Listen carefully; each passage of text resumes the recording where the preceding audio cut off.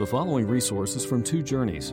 Two Journeys exists to help Christians make progress in the two journeys of the Christian life, the internal journey of sanctification and the external journey of gospel advancement.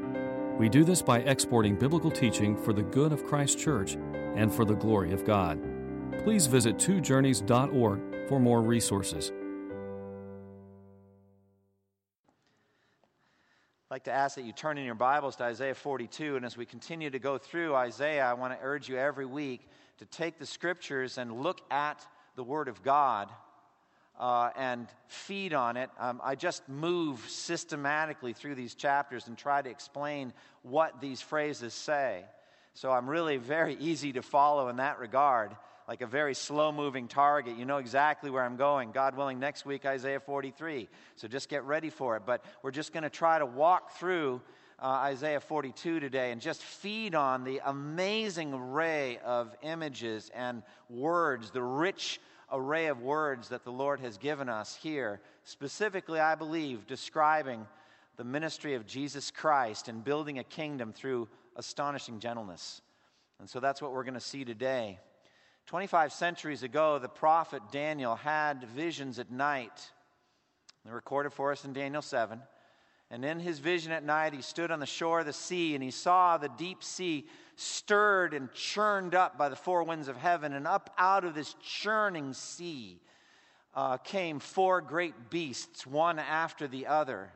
And each of these beasts were ravenous and powerful, and two of them in particular specifically depicted as ripping their enemies to shred and devouring flesh. But we would imagine that all four had that tendency and that nature. And these four beasts represented four great empires that came up out of the churning mass of humanity and took center stage for a while in succession, one after the other. The Babylonian Empire, and then the Medo-Persian Empire, and then the Greek Empire, and then the Roman Empire. We've seen since that time, over the 25 centuries, the exact same patterns. Empires that have been built by viciousness and wickedness and by the pride and arrogance of man and hatred for neighbor and murder and pillage. This is the way that the world builds its kingdoms. This is the way the world builds its empires. But about 5 centuries after Daniel, another king stood in front of a representative of the Roman Empire, this gentle, humble Jewish carpenter, Jesus of Nazareth, on trial for his life before Pontius Pilate, was being charged with insurrection, with being a king to challenge Caesar. And Jesus said this, "My kingdom is not of this world."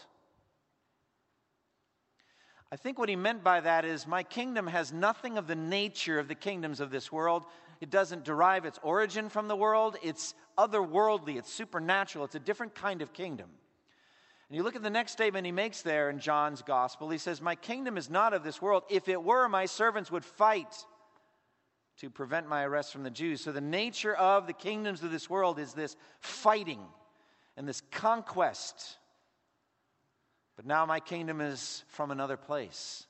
Pilate said, "Oh, you are a king then?" Jesus said, "You are right in saying that I'm a king. For this reason I was born, and for this I entered the world, to testify to the truth. And everyone on the side of truth listens to me." Now that is how Jesus Christ builds a whole different kind of kingdom in this world. And he's been building it for centuries now, for millennia. A gentle, irresistible advance of a kingdom that's built by Jesus speaking the truth to people who desperately need to hear it. And they, having ears of faith opened by the Holy Spirit, able to hear the saving gospel, repenting of their sins, entering into, that's the language, entering the kingdom of heaven, and then thriving in it forever. That's the way this gentle king irresistibly builds his empire. And how radically different is it from what we see in world history? So we come now in Isaiah 42 to the first of four significant prophecies in this section of Isaiah. And we're introduced to this character known as the servant of the Lord. "Behold my servant." We're going to see that right from verse 1. And the servant passages, so called by those that study Isaiah, are very famous. They're well known. The servant of the Lord is portrayed. And then as things unfold over these chapters, we're going to see the servant of the Lord in Isaiah 42. We're going to see him in Isaiah 49, and then again in Isaiah 50. And then most famously of all in Isaiah 52 and 53, culminating in what's known as clearly the suffering servant who builds an empire by his own suffering, by his own death. Now, the interpretive challenge comes for us even in this very chapter in Isaiah 42, when he uses the term servant also to refer to Israel, to Jacob and Israel, etc., to the nation of Israel. So we're going to have to face that. He calls his servant in this chapter blind and deaf, and said, who is blind and deaf like my servant? Well, I would never use the phrase blind and deaf to refer to Jesus, who I believe the suffering servant definitely is. So we have a challenge. So I think this is how I harmonize all of this. Israel was called on to be God's servant, to witness to the glory of God in this world, but failed through their wickedness and idolatry. Jesus is the personification of everything Israel was supposed to be as the Son of God. He said, Israel is my firstborn son. He said that to Pharaoh, and you wouldn't let him go, so I'm going to kill your firstborn son. He calls him his firstborn son. Israel is God's firstborn son on earth, but that servant, the Jewish nation, sinned. And so God sent his own son into the world to embody and fulfill everything Israel was meant to be and do as the servant of the Lord in the world. So that's how I harmonize it. We're going to begin as we just walk through this Isaiah 42 by looking in verses 1 through 7 at a gentle king and his irresistibly advancing kingdom. And in verse 1, the Lord presents his chosen servant. Look at verse 1. Behold my servant, whom I uphold, my chosen one in whom I delight. I will put my spirit on him, and he will bring justice to the nation. So the prophecy begins in every translation but the NIV with the word behold. Now, I love the NIV, been memorizing NIV 84 for years. They just don't like the word behold. I don't know why. But I love the word behold. You're saying, but it's a bit archaic. That's why I love it.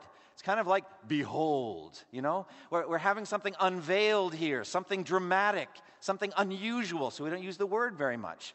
I challenge you later today to use the word behold in a regular sentence. Find some way to use the word behold. It's a great word. Behold, lunch is ready. Something like that. But it's a greater unveiling. It's an unveiling of this servant of the Lord. He's unveiling a mystery, something that we have not seen before. And he is chosen by the Lord. He was chosen or elect.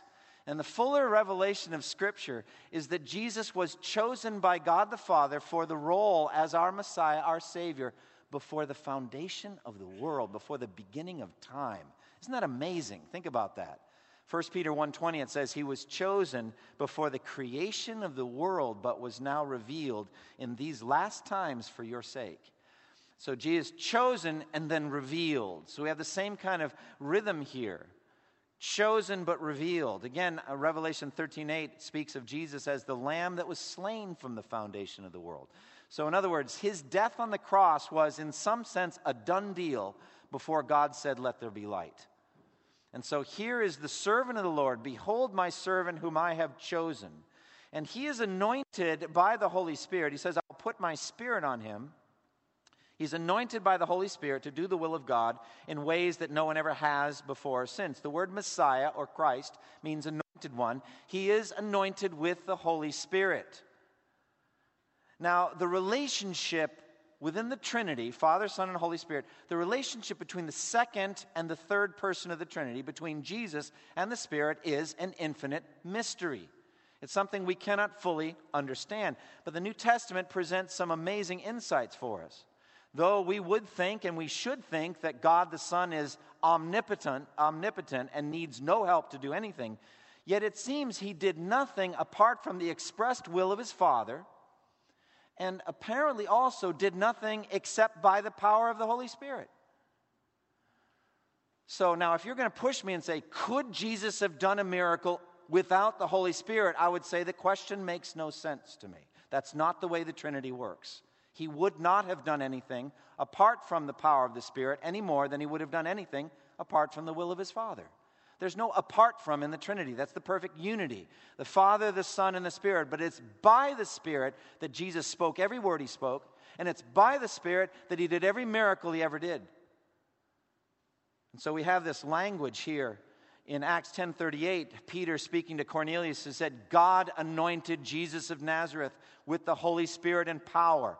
And he went around doing good and healing all who are under the power of the devil because God was with him. By the power of the Spirit. It was by the Spirit that Jesus was presented to Israel as Messiah. At his own baptism, John the Baptist baptized him, and the Holy Spirit came down as a dove. And it was by the Spirit that Jesus was led into the desert to be tempted by the devil. And it was by the Spirit he was led out of the desert, holy after his temptations, ready to do his public ministry. Jesus did everything by the power of the Spirit. Now, it says also in verse 1, here is my servant, whom I have chosen, in whom I delight. Isn't that beautiful? Think about this. Meditate on how much the Father loves the Son. How much the Father delights in the Son. It's a sweet meditation, but the Father loves the Son, Jesus said, and shows him everything he's doing. And he reveals this very powerfully. John Piper wrote a book called The Pleasures of God. I would commend it to you. He called it a prequel that was written after Desiring God. But it's basically the pleasure of God in being God. And one of the great pleasures of God the Father is in the perfect reflection or radiance of God's glory through God the Son. The Father loves the Son with an infinitely passionate love. And the beautiful thing is our salvation is a subset of that. He loves us in Christ. Isn't that amazing? And Jesus could say, as the Father has loved me, even so, I love you. And so that's a powerful love that he has. And so this voice came from heaven at the baptism of Jesus, saying, this is my Son whom I love. With him I am well pleased. Isn't that powerful? The Father delights in the Son. He loves him. He's well pleased with him.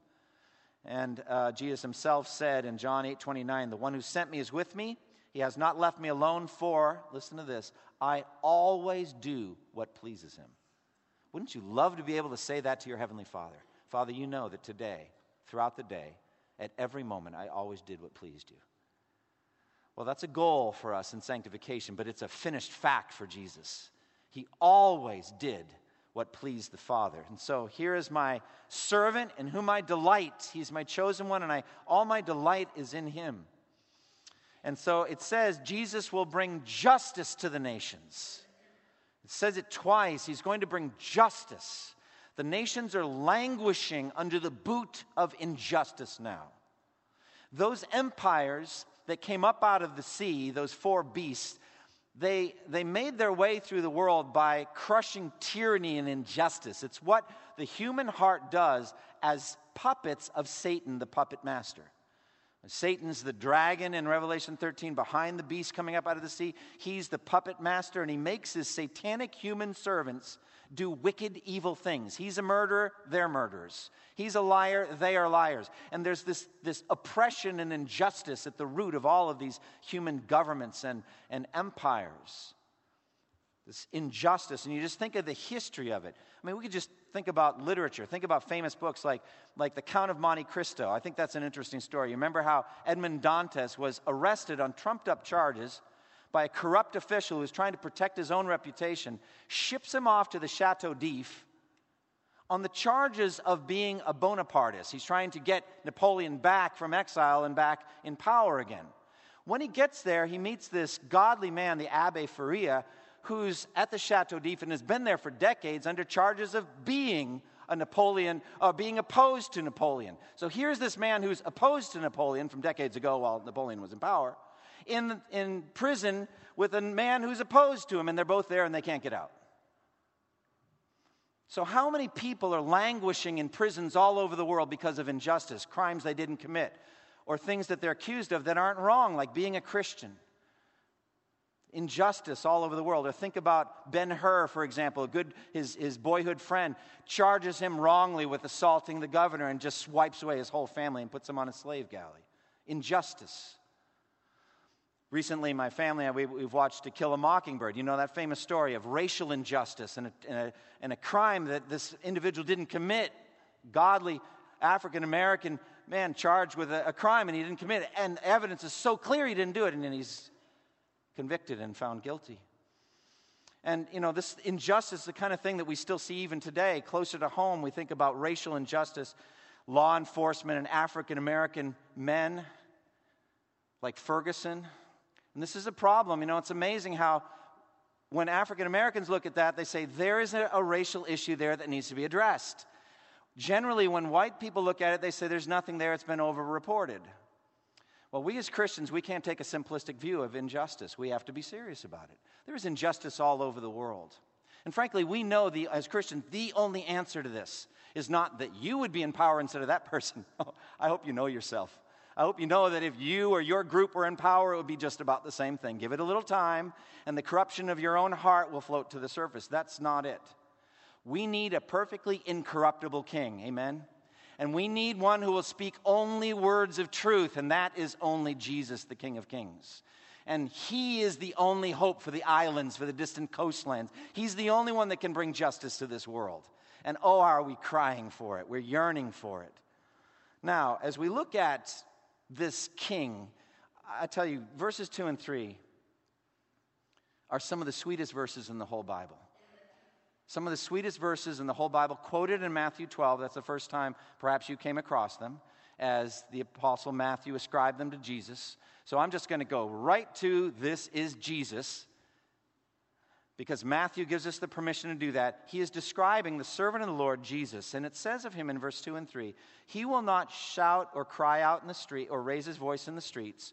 A bruised reed he will not break, and a smoldering wick he will not snuff out. Now, these are verses that you could read in Matthew 12 and just read right over and not really know what it's saying. It wasn't until I read a Puritan writer named Richard Sibbes on the bruised reed, and I would commend that to you. You can read it online for free, that I had my eyes open to what was being depicted here. What is being depicted here is the astonishing gentleness of Jesus in his ministry. The supernatural gentleness of Jesus dealing with broken and frail sinners like you and me. That's what it's talking about. Jesus builds his kingdom differently than all of these empires or emperors of the world. He builds it systematically and gently. Through gentleness, he builds his kingdom. Now it says he doesn't shout or quarrel perhaps or cry out or raise his voice in the streets. You think about, in the 1930s and 40s as the Nazis would be seizing control first of Germany and then of a better part of Europe. I mean, you think about these jackbooted Nazis running through the streets at night and screaming, and you hear Schnell, Schnell and all that, and pounding on doors, and it's just loud and boisterous and terrifying. Jesus is not like that. He doesn't build his kingdom by a frothy harangue by some dictator into a microphone. Or a street proclaimer of communism, let's say in St. Petersburg in 1917, something like that, standing up on a wall and whipping people up into revolutionary frenzy. That's not what he does. Or perhaps during the Middle Ages, a herald of the king going out to announce to these downtrodden and crushed peasants that there's yet another raft of taxes that's going to crush them even further. This is not what Jesus does. He doesn't build his kingdom that way. No such harsh cries needed by Jesus or by his messengers. How beautiful on the mountains are the feet of those who bring good news, who what? Proclaim peace. We are peace-loving, and we bring a peaceful message. So he doesn't quarrel or cry out or raise his voice in the streets. The kingdom advances quietly. It advances like yeast hidden in a large amount of flour. It just permeates little by little. That's how it advances. And now it comes to this incredible description. A bruised reed he will not break, and a smoldering wick he will not snuff out. I believe the only time that Jesus ever describes himself directly with an adjective, he uses the word gentle. Remember in Matthew 11, he says, "Come to me, all you who are weary and burdened, and I will give you rest. Take my yoke upon you and learn from me, for I am gentle and humble in heart." Jesus describes himself as gentle or meek and humble in heart. That's his nature. He is a meek or gentle Savior. So now we have two questions in front of us. Two sets of questions. Question number one, what is a bruised reed, and what does it mean that Jesus will not break it? And what is a smoldering wick, and what does it mean that he will not snuff it out? First, the bruised reed. Picture a piece of marsh grass, broad-bladed green grass growing up by the side of a pond. That's how I picture it. And it's growing up tall but fragile. It sways to and fro in the wind. Picture it's just weakness. It's not a mighty oak or cedar or anything like that, but it's just a piece of grass, barely noticeable.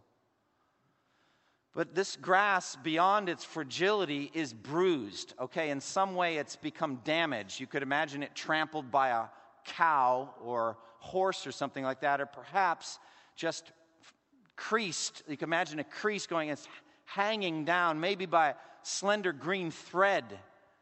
It's just about severed, just about ready to fall off. This has got to be a person, a human being going through extreme agony of soul, going through extreme trial and difficulty, frail and weak, just about to die perhaps, or just about to give up. It might be a Christian who's going through severe tests and trials of various sorts. It might be a non-Christian who just is about ready to give up in this world. It's a human being, though. And what does it say about Jesus? He will not break that bruised reed. He is able to take a fragile, broken-hearted sinner and bind them back up again supernaturally. It's amazing the skill that he has. It's amazing the gentleness he displays with fragile sinners like you and me. And, you think about like the little tubules, xylem and phloem. I had to look that up. Forgot my biology. But these little tubes that are a circulatory system of the grass, and Jesus is able somehow to bind that back up again. So it's not just gentleness, but exceptional skill at putting together a human soul. That's what I think of when I think of a bruised reed he will not break. Think of the gentleness Jesus displayed in dealing with sinners. Think about that paralyzed man and his friends are digging through the roof, and the first thing Jesus sees their faith and says, "Take heart, son, your sins are forgiven." I don't think he fully realized the significance, the magnitude of the judge of all the earth saying those words to him. "Take heart, son, your sins are forgiven." Or to that woman with the flow of blood that just wouldn't stop, and she touches him, and then Jesus has that interaction with her and says, "Take heart, daughter, your faith has saved you." Same kind of thing. I love the encounter in Luke's gospel where the widow of Nain is burying her only son. And the grief is just immeasurable. And the entire community is grieving with this woman. And Jesus comes up and stops the funeral procession, as only he can. Don't you wish you could do what he can do? But he stopped that funeral procession. But before doing anything, he goes up to the woman and says, "Don't cry." I mean, that's amazing. His first priority is he wants to minister to her, this widow who's losing her only son now, and says, "Don't cry." Do you see the gentleness of Jesus, the incredible gentleness? And then raises the son from the dead. Like I said, don't you wish you could minister like Jesus? But Jesus knows what he's doing. And for us, the promise of final resurrection should be enough. Amen? It's going to come. The Lord will raise him up or her up. It's going to come. Those are just signs of the future resurrection. But Jesus has astonishing gentleness. He knows how to draw us through amazingly painful trials, things we thought we could never endure. And he knows more about what you can endure than you do. And he'll pull you way beyond what you thought you could handle. And it's not because you can handle it, it's because he will never forsake you.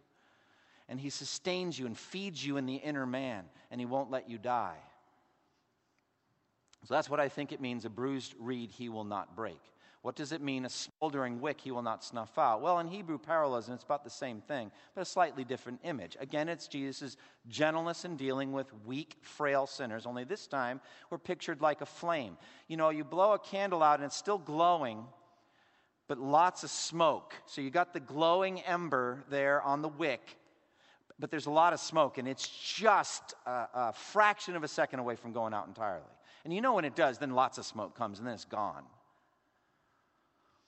We're like that. We are not raging bonfires of piety and faith and godliness. That's not who we are. We are fragile, flickering flames. And he knows, even when you're down to just an ember, a glowing ember, he knows how to nurse you back into a strong, raging flame again of piety and godliness and love for God. He knows how to do that, how to breathe on you. I mean, just the slightest, too much breath and it's gone, it's out. But Jesus will not snuff out that flickering ember. He knows how to nurse you back to spiritual health. So the overall message is that Christ is the gentle, skillful physician of the soul. He's able to deal gently with weak and wounded sinners by that amazing, supernaturally wise, astonishingly gentle power. By that, he builds his empire one broken-hearted sinner at a time. Isn't that beautiful? That's how this empire is getting built, by this gentle Savior. And in this, we also see the irresistible advance of the kingdom in verses 3 and 4. Bruised reed he will not break, smoldering wick he will not snuff out. In faithfulness he will bring forth justice. Verse 4, he will not falter or be discouraged till he establishes justice on earth. And in his law the islands will put their hope. So the advance of this gentle kingdom is irresistible. It can't be stopped. There's nothing Satan can do to stop it. He will build his church and the gates of hell will not prevail against it. It's going to advance despite its meekness and gentleness and apparent fragility and weakness. And it says here in this text, he is definitely going to bring forth justice. The thing the islands yearn for, the ends of the earth yearn for, he's going to bring forth this justice. He's going to establish justice on earth. And what does this mean? Well, I think justice means that we will be righteous in our relationship with God and with others. First with God. He will justify us through faith in Christ. He's going to bring forth justice between us and God by taking our wickedness and sins on himself and dying on the cross for us. So we will be justified by faith in Christ, made right with God. That justice he establishes first. Then he establishes horizontal justice person to person. The golden rule flourishes in his kingdom. We will do to others what has been done to us. God's been gracious to us. We'll be gracious toward others. It's a different kind of kingdom. And governing forces, governing rulers will use their position humbly like Jesus, who is a servant king. And it's going to be a just kingdom. And notice that it says that he will not falter or be discouraged. I think that's put in there because this kingdom advances against all odds, against entrenched forces of evil. A number of months ago, I mentioned something I heard from Kevin DeYoung in a sermon, and I mentioned it here. Sometimes we who are messengers of the gospel feel like all we've got are spitballs against a reinforced concrete bunker. Do you ever feel that way? It's like, how can this beat that? You look at the world with all of its wickedness and power and big issues are going on, and we just have these words that we're believing and preaching and talking about. It doesn't seem powerful enough. And so there's going to be a temptation for the workers of this kingdom to falter and be discouraged because it seems like it could never happen. But it says here, Jesus will not falter. He will not be discouraged because his kingdom will be established. And in his law, the islands will put their hope. Now, how do we know that this is going to happen? Well, look at verses 5 through 7. The sovereign power of Almighty God guarantees this success. Look at verse 5 through 7. This is what God the Lord says, he who created the heavens and stretched them out, who spread out the earth and all that comes out of it, who gives breath to its people and life to those who walk on it. Verse 6, I, the Lord, have called you in righteousness. I will take hold of your hand. I will keep you and will make you to be a covenant for the people and a light for the Gentiles. Verse 7, to open eyes that are blind and to free captives from prison and to release from the dungeon those who sit in darkness. So the reason this kingdom is going to advance and will never fail is because omnipotent God is behind it. Verse 5 are God's credentials.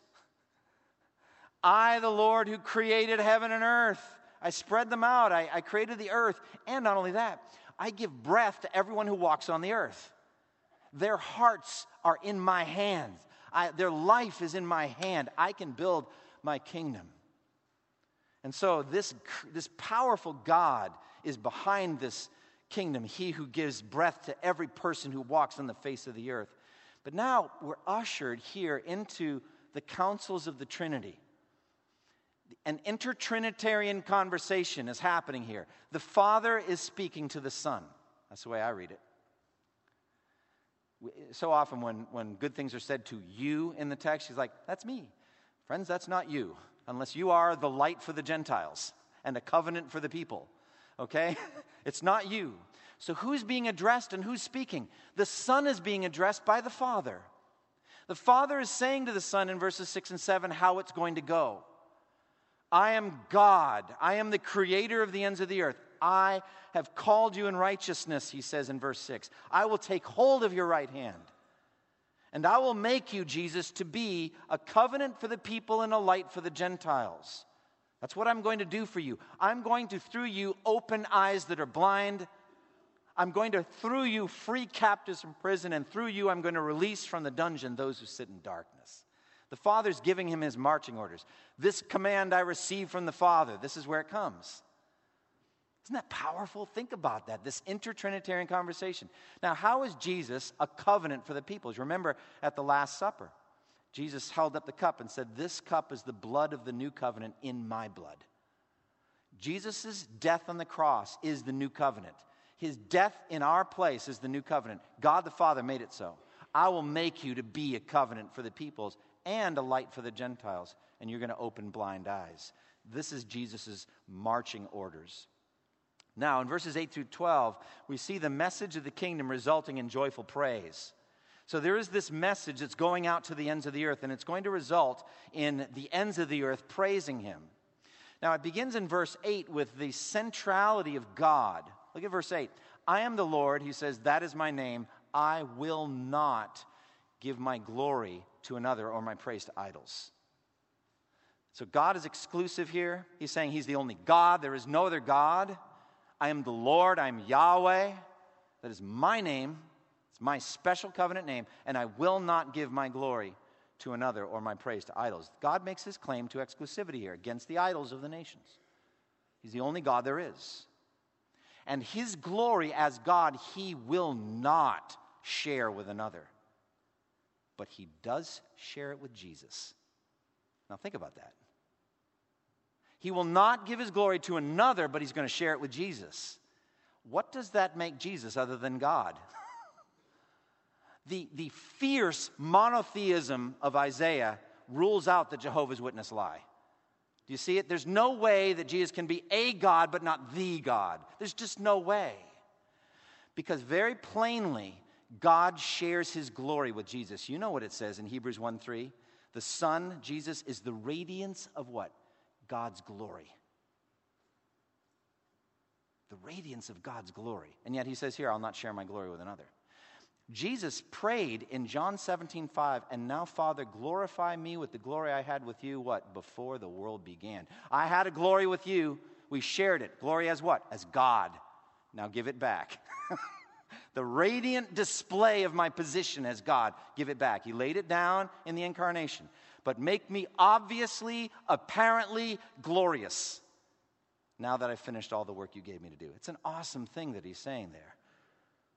So then the Father establishes his credibility as a messenger. He should be listened to because of his track record.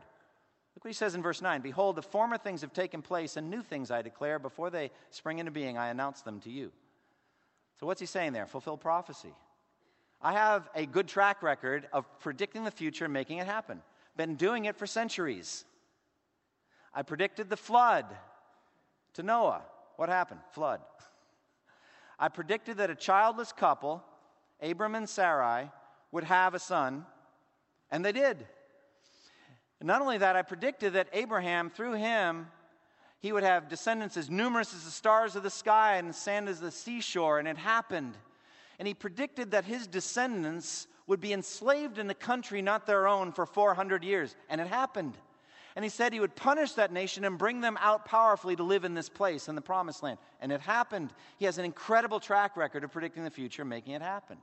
Even in the book of Isaiah, he predicts that the Assyrians will invade and go right up to the neck of Judah and Jerusalem, but not conquer the city of Jerusalem. He actually said very specifically they wouldn't enter the city or even shoot an arrow there. They didn't have time. They were all dead. God sovereignly predicted what would happen and made it happen. Now he's predicting new things. Now, I don't think the new thing is the Babylonian exile and the recovery. That's part of it, but that's small potatoes. Why do I say that? Because the real thing is the suffering servant and the salvation that Jesus brings to the ends of the earth. He said, I'm going to make it happen. I'm going to predict this new thing that's happening. How all we like sheep have gone astray and each of us has turned to his own way. I'm going to tell you all about that. He was pierced for our transgressions, crushed for our iniquities. I'm going to tell you new things you haven't heard before, and they're going to happen. So that's his track record. God should be listened to because he knows the end. And all of this results, look at verses 10 through 12, in joyful praise. Sing to the Lord a new song, his praise from the ends of the earth.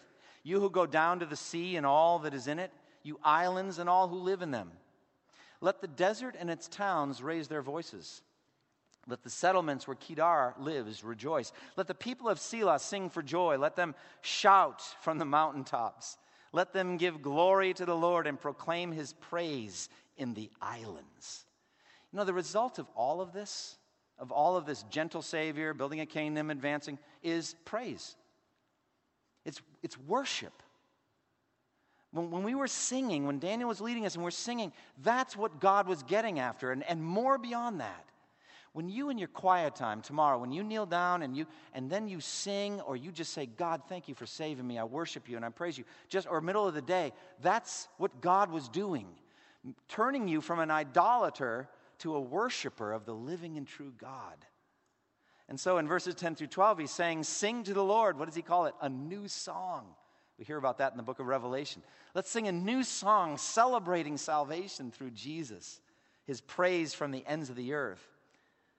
And he says, let those who go down to the sea, sailors, let the sailors, the ones that go down in boats and ships in the sea, let them go to distant places. That's the only way you can reach the islands. So let them get on boats and let them go to those distant islands and let them tell of this God and his suffering servant.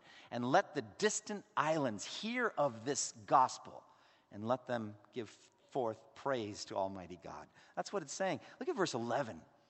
Verse 11 is so sweet. Let the desert and its towns raise their voices. Let the settlements where Kedar lives rejoice. Well, what's that? Well, that's what Bible search software is for. Kedar. All right, so type it in. And up comes Genesis 25:13. The firstborn son of Ishmael. Ishmael. You remember Ishmael, the other son of Abraham, the one by Hagar, the slave?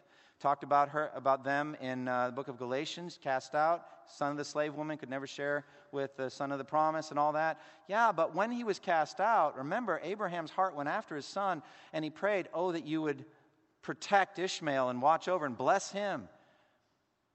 God heard his prayer and allowed him to thrive and multiply and have 12 sons. And they are the desert-dwelling Arabs. The sons of Ishmael, living in the desert. Kedar is their firstborn. And there will be representatives of Kedar at the throne of grace in heaven. Amen?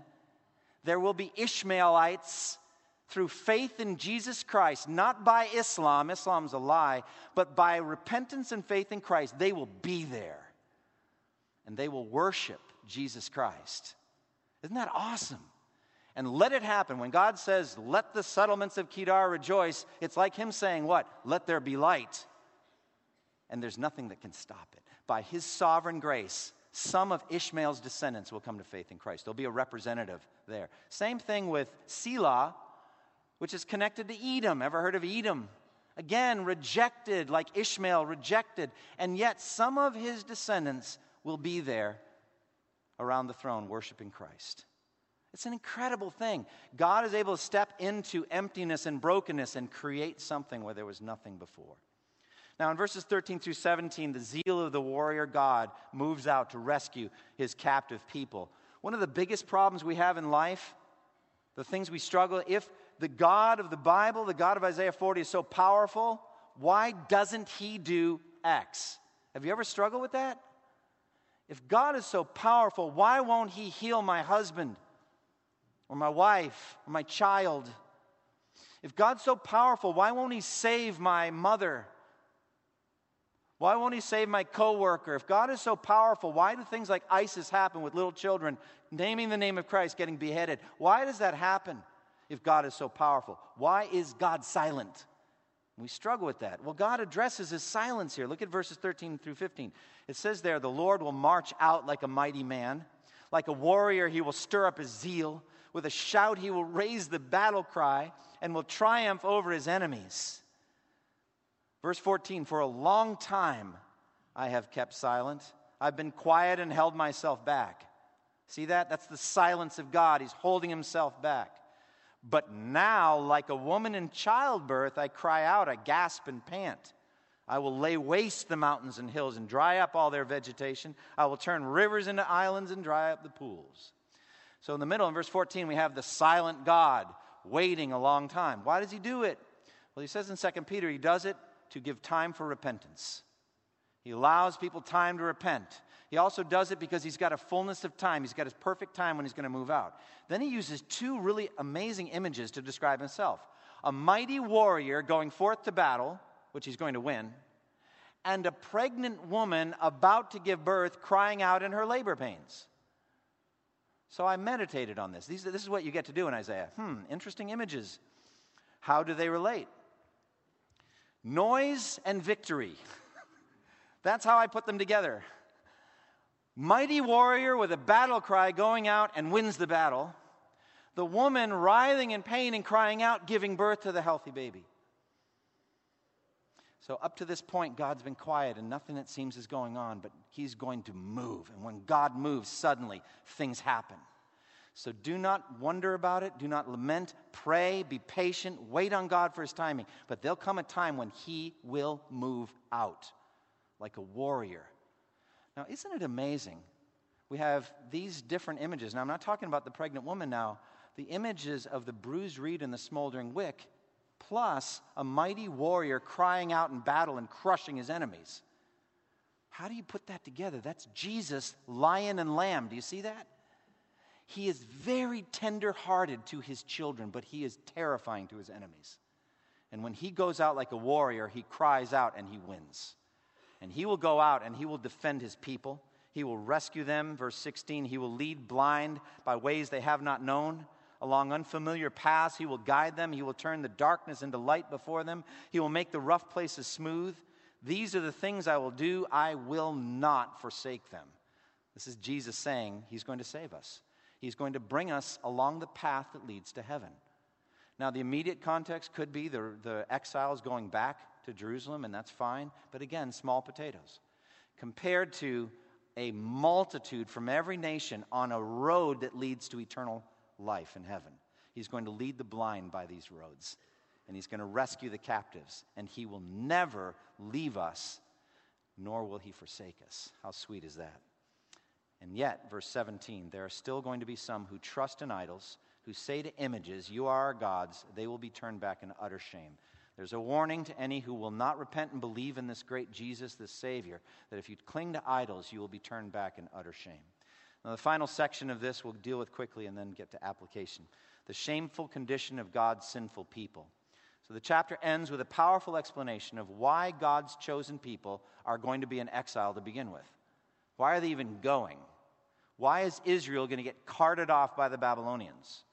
Now, God must do this because it's going to be easy to misunderstand. People are going to think that the reason that happened was that God lost in battle to the Babylonian gods. Chemosh or Bel or Nebo or whatever their gods were. That is not the case. God actually says in Deuteronomy, he's afraid of people thinking that. That's an interesting thing. God afraid of people coming to misunderstandings. So he sends his prophets ahead of time to say what he's going to do. The Jews are going to misunderstand and say, we're the oppressed, we're the crushed, we're the ones that are being beaten down unjustly and all that. It's not unjust. They're getting punished for their sins. And that's what he's dealing with here. Look at the verses. Verse 18 and following. Hear you deaf, look you blind and see. So a call to the blind and the deaf. Verse 19, who is blind but my servant and deaf like the messenger I send? Who is blind like the one committed to me, blind like the servant of the Lord? Verse 20, you've seen many things, but you've paid no attention. Your ears are open, but you hear nothing. This is language that Isaiah consistently uses for the idolatrous Jews. Be ever hearing, but never understanding. Be ever seeing, but never perceiving. Make their eyes closed and their ears dull, so that they cannot understand. So the Jews should have been God's servant in the world, but they're blind. And who is blind like them? Their blindness was unlike anyone else's blindness. Now here's the thing. The whole world was blind. How then was the blindness of the Jews worse? Well, look at verse 21. It pleased the Lord for the sake of his righteousness to make his law great and glorious. Glorious means bright and shining. Let's say you have two blind men. One of them is in a pitch black cave, and the other one's in a brilliantly lit room. Which of the two has a more obvious, clear blindness? Isn't it the one in the brightly lit room? The one in the dark cave, it's not so clear, the nature of his blindness, because there's no light to see. And so here are the Jews, surrounded by the brilliance of God's word, the brilliance of his law, shining and radiant, and they couldn't see it. They couldn't see the glory of God in the writings of Moses and the prophets. Psalm 19, the law of the Lord is perfect, reviving the soul. The statutes of the Lord are trustworthy, making wise the simple. The precepts of the Lord are right, giving joy to the heart. Listen to this. The commands of the Lord are radiant, giving light to the eyes. They should have been able to see the glory of God in the commandments of God, but they couldn't. They're blind. So who's blind like Israel and deaf like the messenger I send? And so because of that, they're going to be plundered for their sins, verses 22 through 25. This is a people plundered and looted, all of them trapped in pits or hidden away in prisons. They become plunder with no one to rescue them. They've been made loot with no one to say, send them back. That's what's going to happen to the Jews.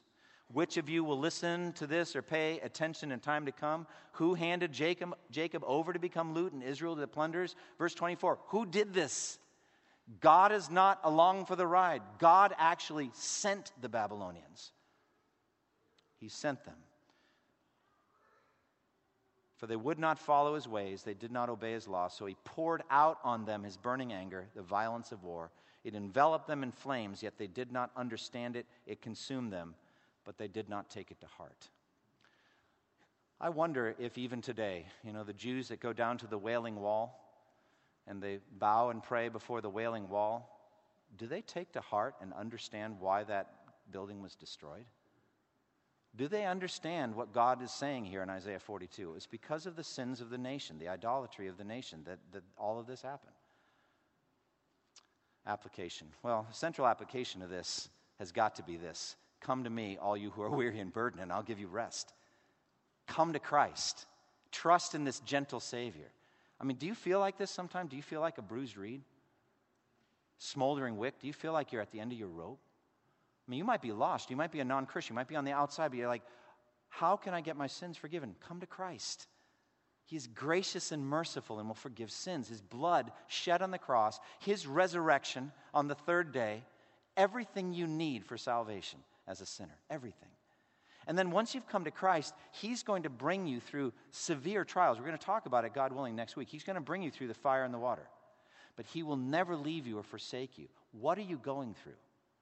It's amazing the number of people in our church that are struggling with cancer right now. It's amazing to me. And struggling well for the glory of God. Going through severe trials. Maybe you feel bruised by all of this. Bruised reed. Maybe you're like, I don't want any more medical procedures to me. No more.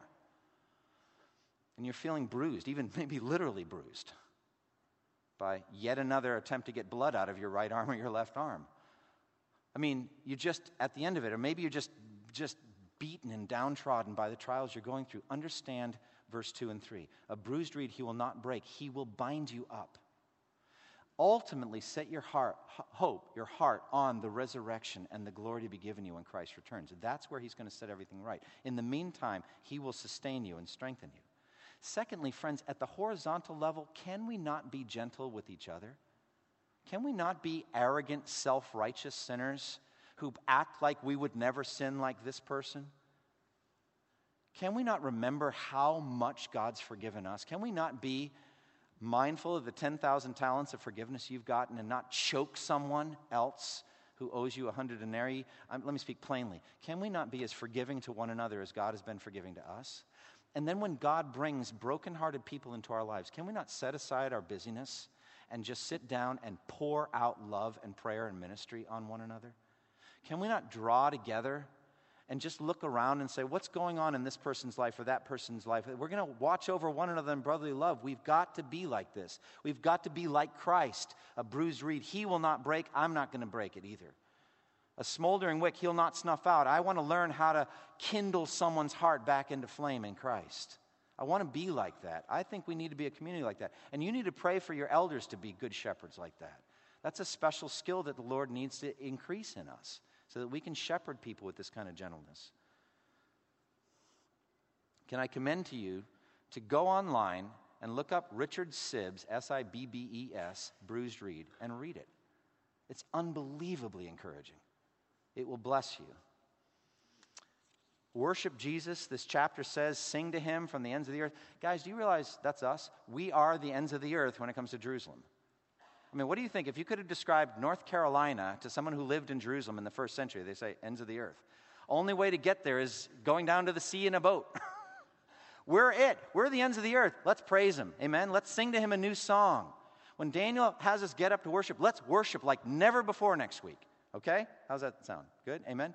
Energy, passion. Let's sing to Him a new song like we've been saved, because we have been. Let's praise Him. And let's not underestimate how much power Christ exerts every day as a mighty warrior to destroy His enemies. He is so gentle with us, but He is with a shout going to go out and destroy His enemies. So let's not wonder why God's silent and waiting and all that. Let's know the time will come we'll hear Christ shout in the heavens, and He'll come down to earth. And then finally, let's be excited about unreached people group ministry. Today, let's say, especially for the settlements of Kedar. Look up Ishmaelite descendants. Go online, joshuaproject.net or some other place, and find some Arab settlement that hasn't heard, some Bedouin tribe, and pray in light of Isaiah 42. Let the settlements of Kedar rejoice. And pray that that ends of the earth will hear the gospel and believe.